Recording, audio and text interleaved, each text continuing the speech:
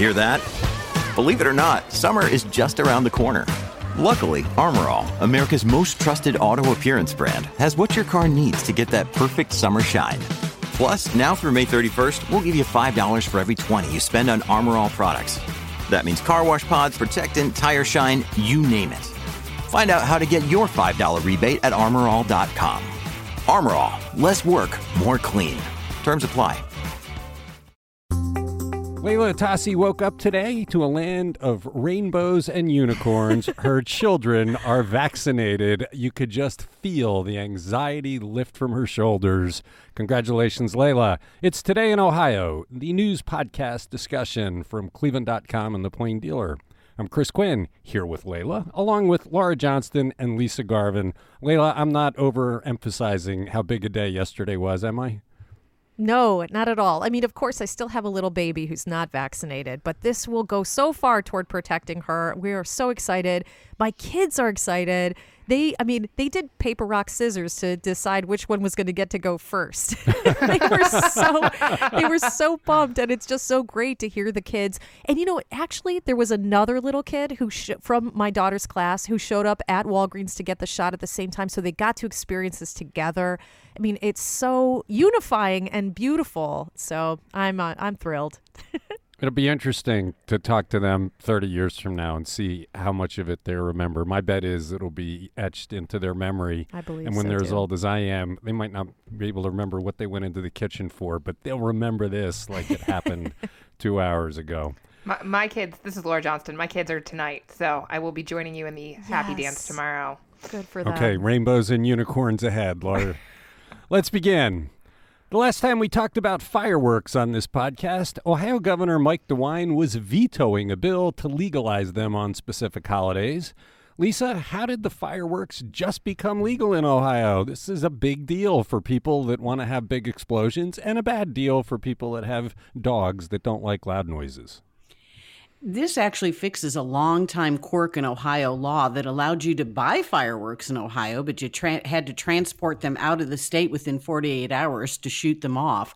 So House Bill 172 removes the law that made consumer-grade fireworks purchases legal, but then had to leave the state. This does go into effect the July 4th weekend of next year, and this allows the fireworks to be legal for use for July 4th, Chinese New Year, Diwali, Memorial Day, all the big ones, Labor Day, New Year's Eve, and they've even added Juneteenth and Cinco de Mayo to that. But local governments can impose their own bans and set use parameters within their city limits. But they've added a few things. It's illegal to drink or use controlled substances and use fireworks, which is only common sense, but is rarely followed. There is a 4% fee on fireworks sales, and then those proceeds will go for training firefighters and enforcing fireworks laws. Dealers must supply safety glasses to all of their customers who buy fireworks. And this does allow a retailer space square footage to be as much as 7,500 square feet, but they must have a sprinkler system. And that was really kind of the reason that Governor DeWine vetoed Senate Bill 113 last year. He knew it would be overridden, but he was worried about a part of that old bill that said, well, you can have spaces up to 10,000 square feet to sell fireworks, but no sprinkler system. So, yeah, and I love the headline this morning, kaboom! Question or exclamation point. It was kind of cute. But yeah, already my Lyndhurst Facebook page is lighting up over that, so... Right. It was almost instant in Cleveland Heights. Somebody said, let's get a petition going to outlaw it in Cleveland Heights. And I think you're going to see that in a lot of suburbs, which creates a whole new version of liar's law, right? People will buy them. They'll think the state law applies to them. It'll be interesting to see how that debate goes. I mean, instantly it was people with dogs that don't do well. There are a lot of dogs that don't do well with explosions and pops, and people buy them those jackets that keep them tight to make them feel better. So it'll be interesting. We'll have a patchwork of laws. What really fascinates me about this is that when it came to the gun laws, the legislature prohibited cities from saying what the gun rules would be, because they said, if I'm driving across borders with a gun in my car, how do I know what the different laws are? Well, kind of similar thing with fireworks, but I guess that's the way it'll go. We'll have to see how many suburbs end up adopting it, but it's a big day. I mean, people are shooting them off anyway, right? So basically all we're doing is taking the prohibition approach. People were drinking, we may as well stop prohibiting it, make it legal. People are shooting off fireworks for the week before July 4th. We may as well make it legal. Do you think this will increase the use of fireworks? Because they added a whole bunch of holidays for which we don't usually hear fireworks. So will this induce people to shoot them off? I don't know. In my neighborhood, there's somebody who shoots off, I don't think they're consumer grade fireworks at all because they look kind of semi-professional. I think people are going to do what they're going to do with fireworks. I mean, we saw that. I mean, it's illegal to shoot them off in Ohio, but people are still doing it. So I don't know. And it'll be interesting to see how many police departments drive around on these holidays looking for, for potential violations or whatever. And I guess that means you can't shoot them off at any other time. So, you're really restricted. Right. Yeah, it's a bunch of holidays, and for some of them, it's multiple days. Layla, Laura, what do you think will happen in Bay Village and Rocky River? I don't know that there'll be more fireworks than there already were, but I have no desire. Like, I cannot fathom why anybody wants to set them off themselves and risk blowing off a finger. Like, it's just nothing I ever want to do to myself.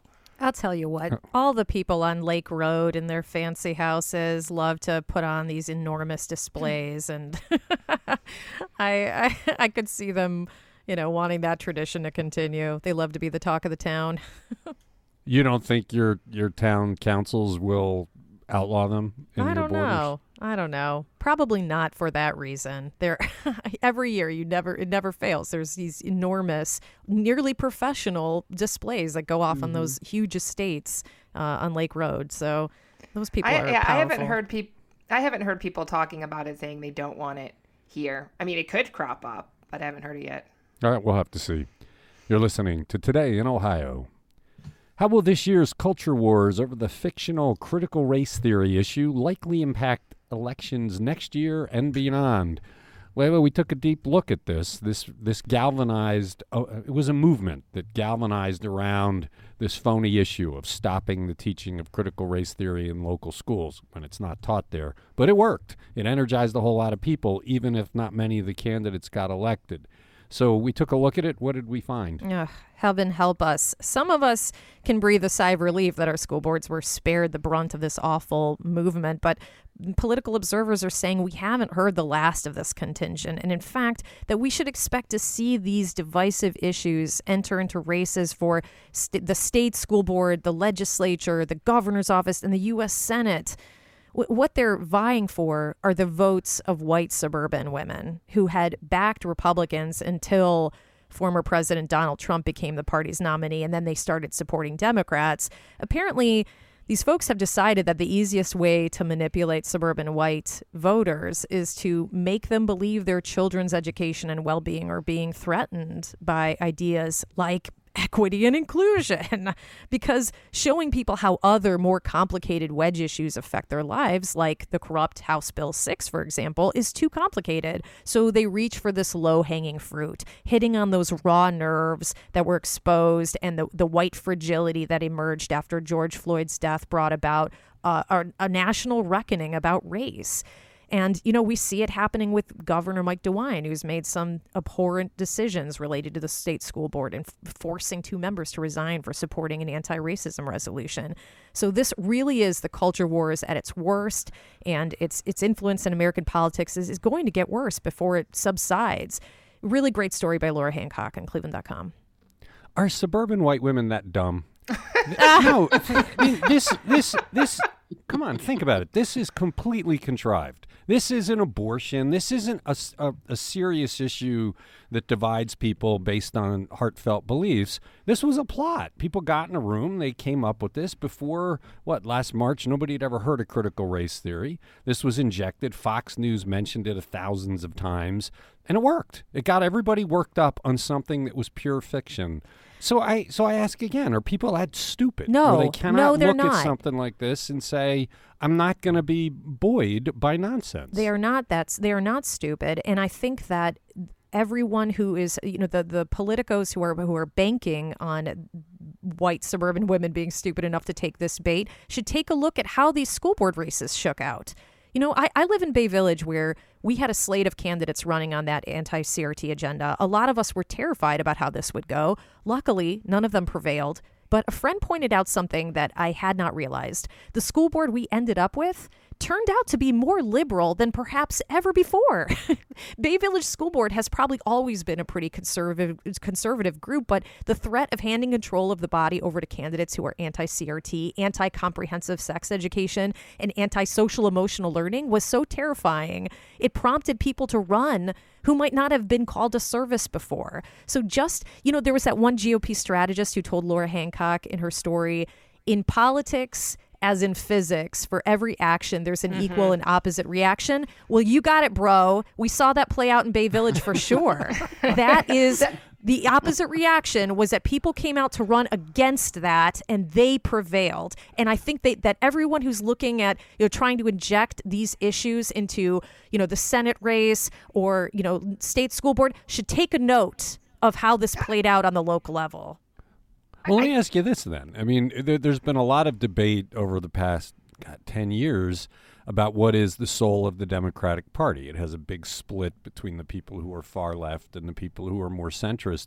Was this an awakening of people that are in the Democratic Party to say, whoa, we can't allow nonsense like this to destroy the education of our children? We can't have fringe loons taking over school boards and destroying what are pretty solid educational systems. I mean, might this actually, like you said, have the opposite effect of what was intended and make next year's elections more interesting because the left side is finally rediscovering their soul?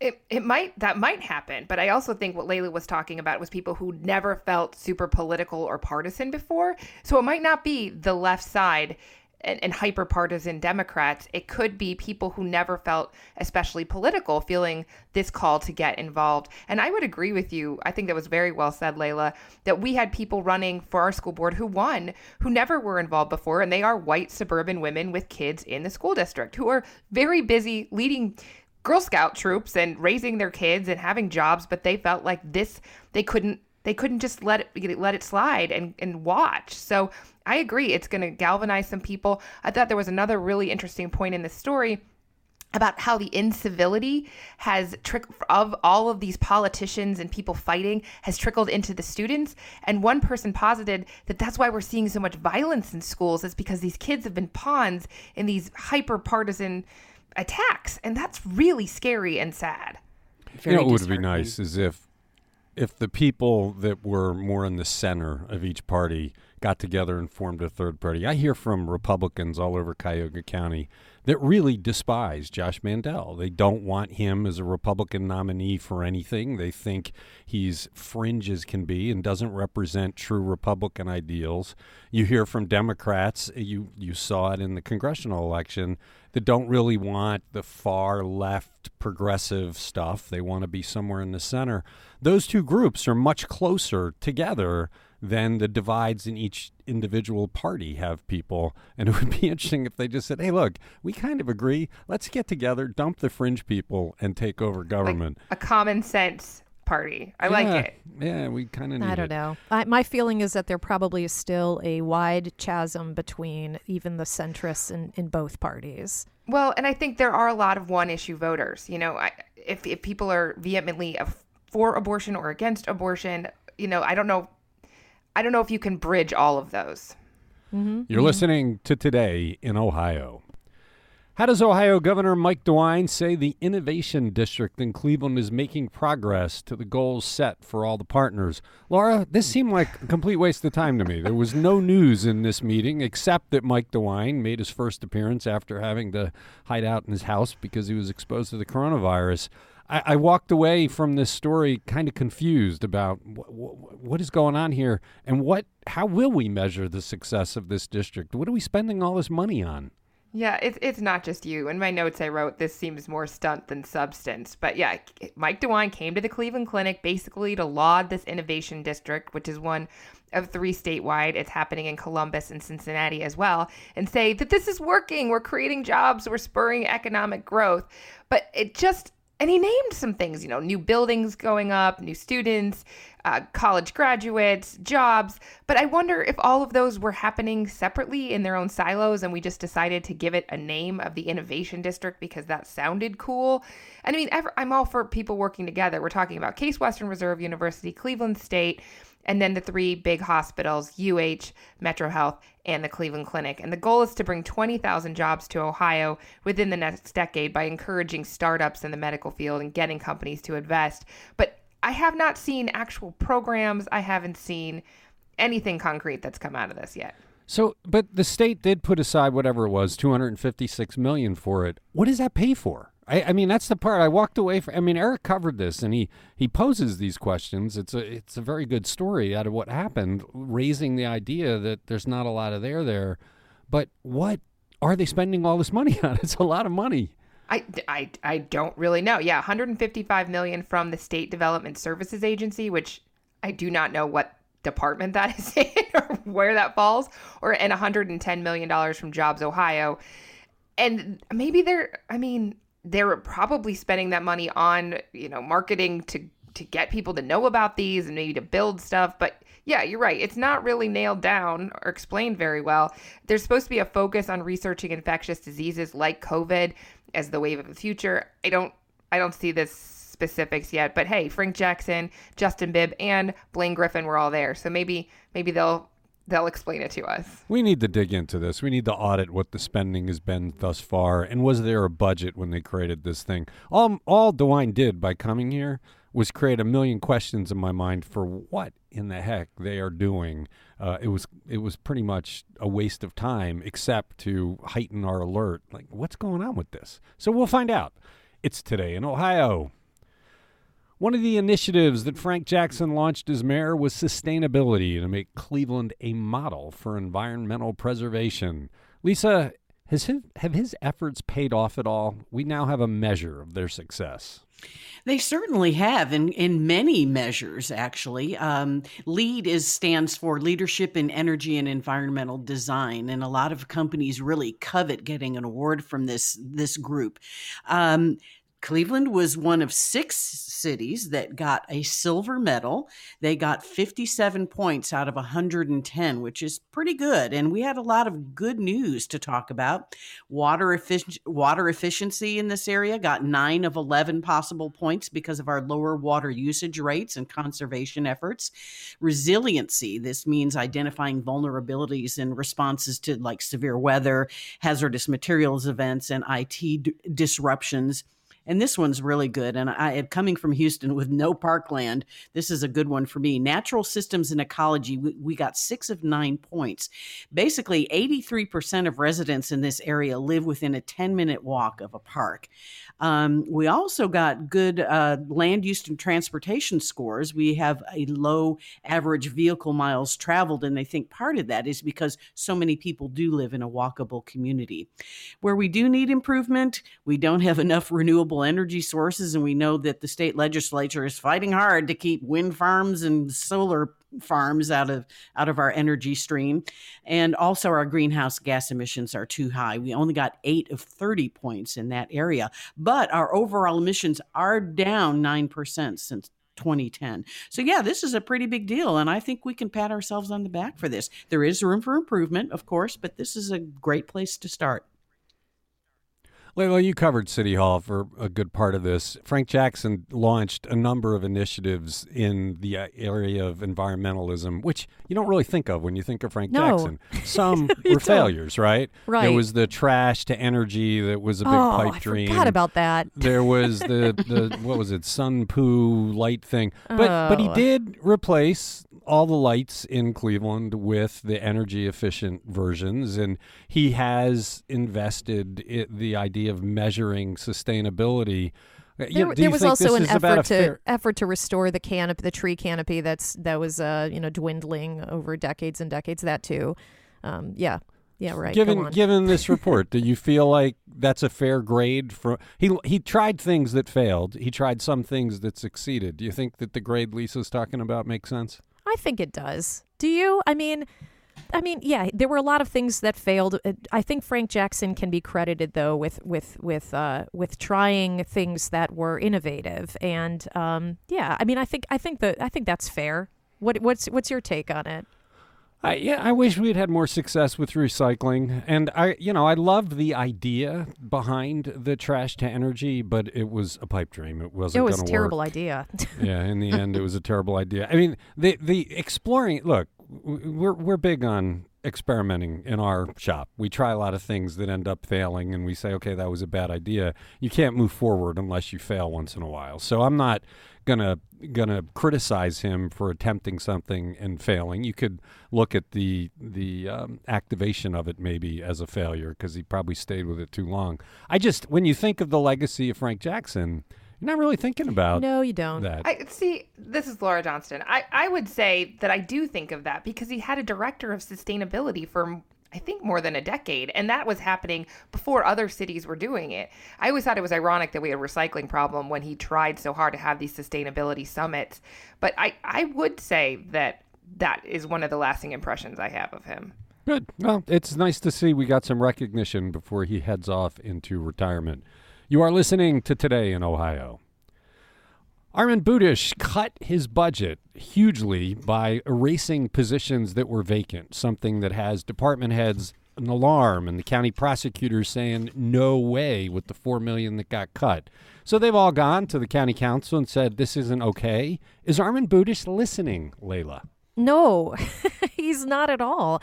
During Cuyahoga County's biennial budget hearings over the last few weeks, several of the department heads have asked for increases to cover additional expenses or restore funding for hiring, but Budish is really just blowing them off. He's remaining committed to this backward approach to budgeting, just designing the budget to match the number of employees that each department has with all of the positions that have remained vacant during the pandemic, rather than how many the county could afford if they were fully staffed up.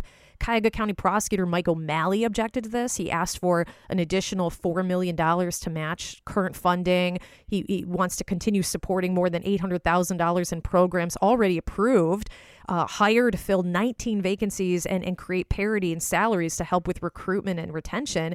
County Council questioned why the administration would continue to underfund departments like the Agency of the Inspector General or the Planning Commission. In the Planning Commission, their director said that they've already reached staffing levels higher than the budgeted amount, and they would be forced to let people go if their budgets weren't increased. The Office of the Clerk of Courts also said that they've made offers to fill 9 of its 18 vacancies. So this budget is putting them in a bind.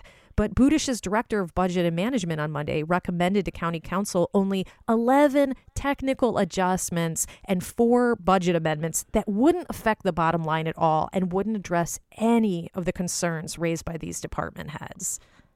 This is another example of the many examples where Armin Budish just doesn't follow the rules. I mean, we saw him rewriting the employee handbook and imposing his will based on faulty advice of a law director he had hired who turned out to be completely wrong. They got in trouble with everybody and they had to backtrack. We had pointed it out. He does this routinely. He just decides the rules don't apply.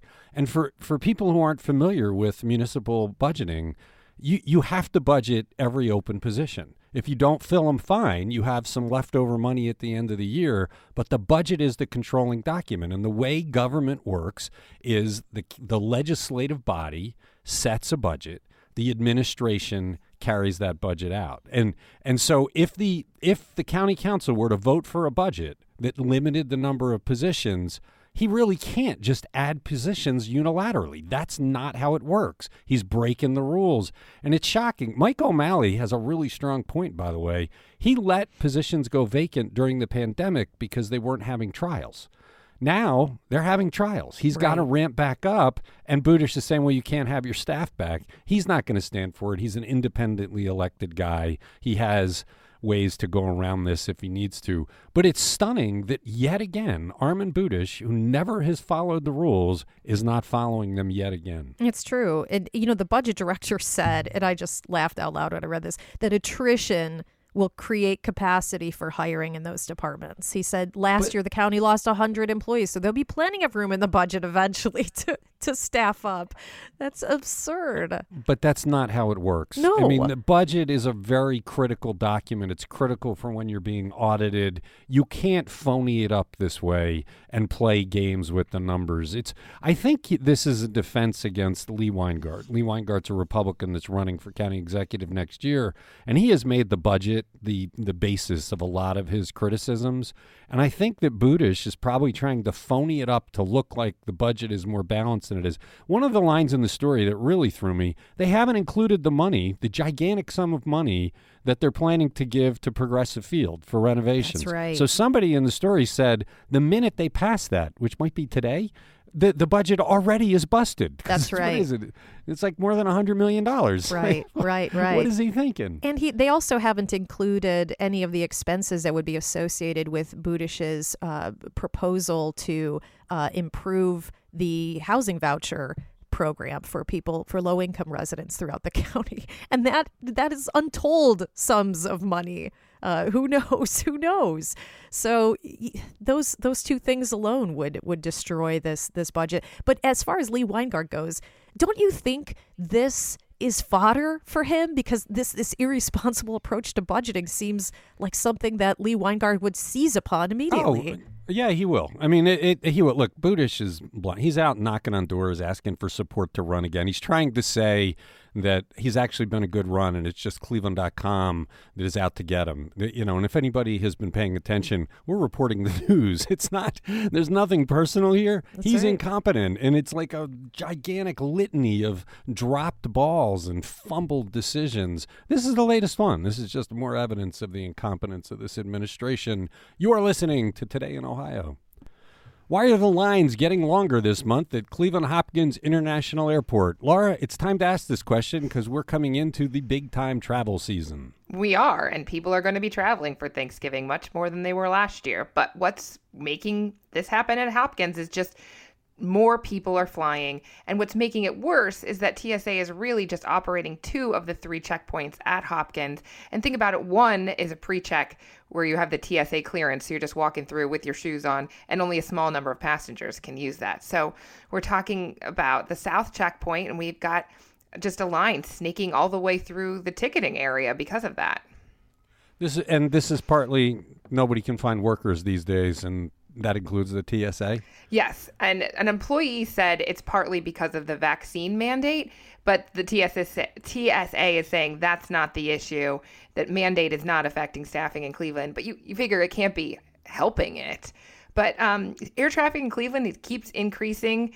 It was about 646,900 in September, and that's just down 20% for 2 years ago. So people are traveling. Yeah, and it's the big travel season coming up in a couple of weeks. You're listening to Today in Ohio. As more people get electric vehicles, where is the Northeast Ohio Area-Wide Coordinating Agency, NOACA, proposing to put electric vehicle chargers to make life easier for those who are eschewing fossil fuels? Lisa, it's a small story, but actually, if you have an electric vehicle, this matters to you because when the battery runs dead, you're in trouble. That's right. And you really want to know where your next charging station is going to be. Now, NOACA has some ideas. They want to install 48 stations overall, but they're really looking for public input here. They've basically said that they're looking at possible sites at public libraries, RTA park and ride lots, and even specific places like Edgewater Park, the West Side Market, and area city halls. And by the way, you can get in touch with them until December 7th. If you have ideas on where you want an EV charging station, you have until December 7th. You can contact NOACA by phone, email, or snail mail, and you can find the map of their proposed stations and their contact information in the Plain Dealer and Cleveland.com and the story we did on this. But, they want to weigh in. I have a friend who drives from New York to Cleveland. She's an immigration lawyer, and she has to know where these are along the way. I would question maybe some of these possible sites, and it'll be interesting to see what people say when they give their input on where a charging station should be. I mean, I think city halls make sense, but I think also employment centers and certain freeway areas could probably use them as well. So let me ask you, your friend who drives here from New York, This isn't like getting gas. When you pull up to get charged, it takes a while. So It does. What do they do? Do they just sit in their car and get on their phone and mess around for a few hours? How do you spend the time when you're waiting for your battery to charge up? And yeah, she's on her laptop, doing work while she's sitting there. But I mean, one of her charging stations is at a McDonald's. I mean, you really, when you're planning a trip of longer than your battery goes, you really have to be planning. And so we really need this infrastructure. We're trying to move away from fossil fuels. We really need to start building this infrastructure. So I think NOACA is forward looking on this. But yeah, it'll be interesting to see where people think they should go. Yeah, libraries make sense, I guess, because you could go into the library and at least be in a comfortable setting while you wait and wait and wait. I don't know. I'm way too impatient. I don't think this is right for me just yet. I need to get it and go. You're listening to Today in Ohio. Okay, good discussion. Thank you very much. Thank you, Laura. Thank you, Layla. Thank you, Lisa. Thanks to everybody who listens. We'll be back on Wednesday for another discussion.